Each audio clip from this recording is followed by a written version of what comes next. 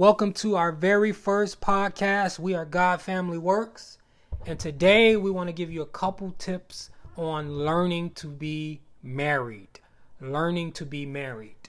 So, Dave, when you think about learning to be married, think about our marriage when we first got married. We're 16 years in the game now. And it wasn't easy in the beginning. So what are some of the things that we dealt with, or some tips that you can give newlyweds based on our experience that they can look out for or learn how to navigate through? Well, for starters, I can suggest to humble yourself. In a marriage, you are, especially when you are just entering into a marriage, it is two people trying to connect and really trying to become one flesh, according to what the Bible speaks on. And a lot of times that can be tough in the beginning years. I want to say it takes probably about a year to 3 years in order for people to really humble themselves in a way of becoming one, all right? Because they are coming from two different backgrounds. Maybe one spouse was raised differently from somebody else, and then you're trying to mesh all of that together. So I would suggest to humble yourself. So how do you humble yourself? In the book of Romans chapter 12 verse number 3, it says, do not think highly of yourself than you ought.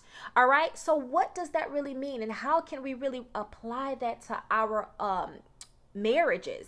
Number one, we should be able to be a servant to one another. All right. Do not think that your way is the right way all the time. Do not think that you have all of the answers, whether it's husband or wife. All right. It is a good thing that we are able to humble ourselves in a way of we're able to listen to each other and to really decide and see which one has the better outcome or the better decision making skills when it comes to whatever decision it is, whether it is in finances, whether it is with trying to find a place to live and stay, what area, maybe it's something that is dealing with children, whatever it may be.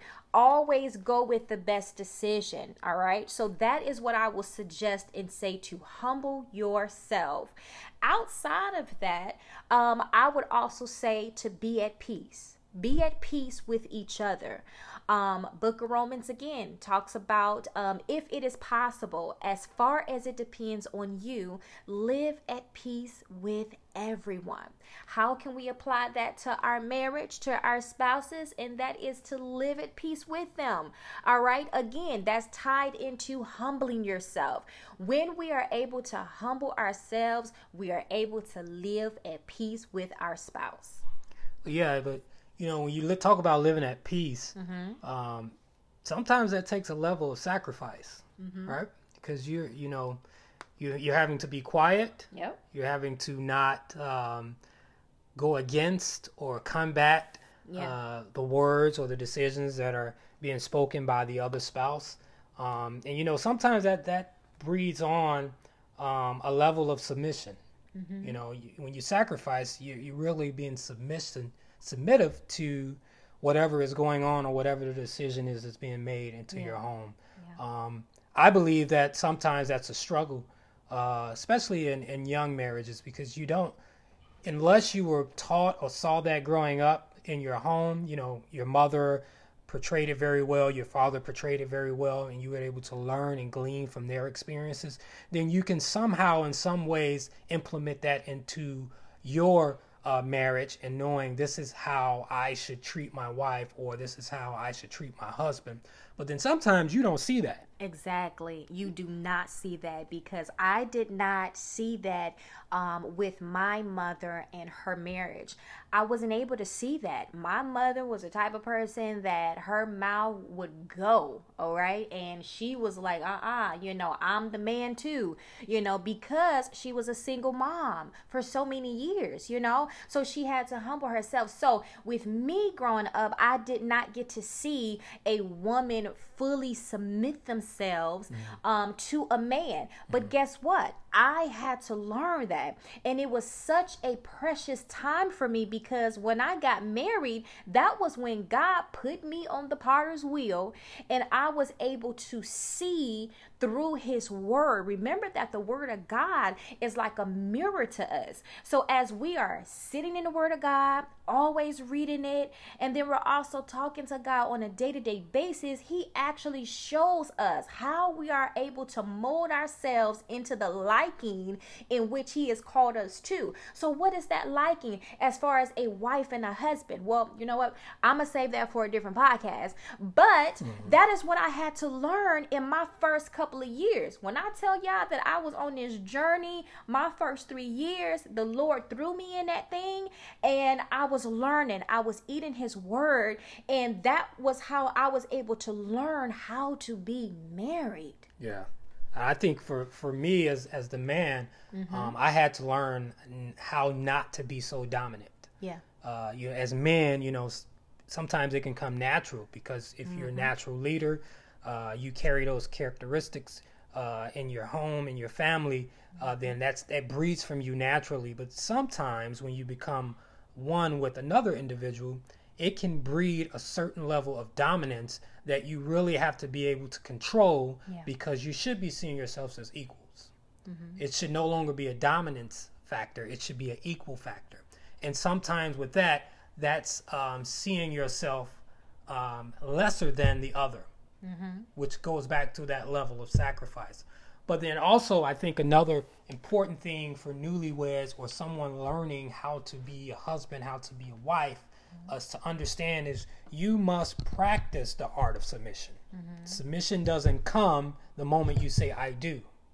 Your wife doesn't submit to you the moment you say, I do.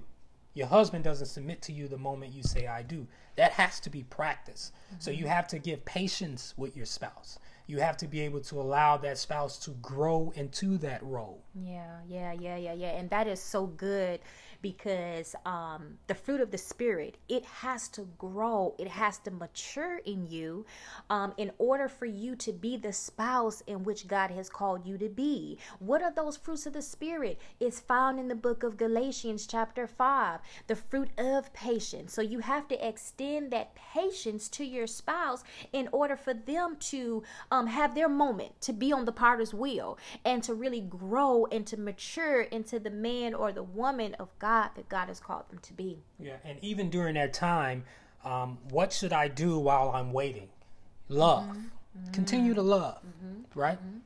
That's another key point we want to give you. Continue to love your spouse unconditionally. Right? Because when you're able to show love to your spouse, it encourages them. It makes them feel good. It makes them want to strive to continue to do better. Yeah.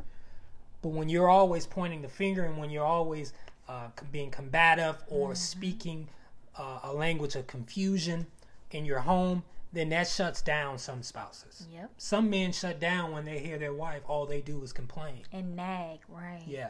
And then some wives shut down when they don't see their husbands pursuing or showing love to them. That's or right. Giving them attention. So you have to practice that. You have to practice love or continue to love through the time of waiting and patience. And so that's the points and tips that we want to give you guys. We thank you guys for tuning in. We have so much that we're going to share, so many tips, so many conversations we're going to have. This is just the beginning. That's right. So tune in. Make sure you go to our page. Make sure you go to your podcast app and be able to like it. We want you guys to tune in and let us know that you're listening. So we thank you guys. We encourage you guys. Have a great day.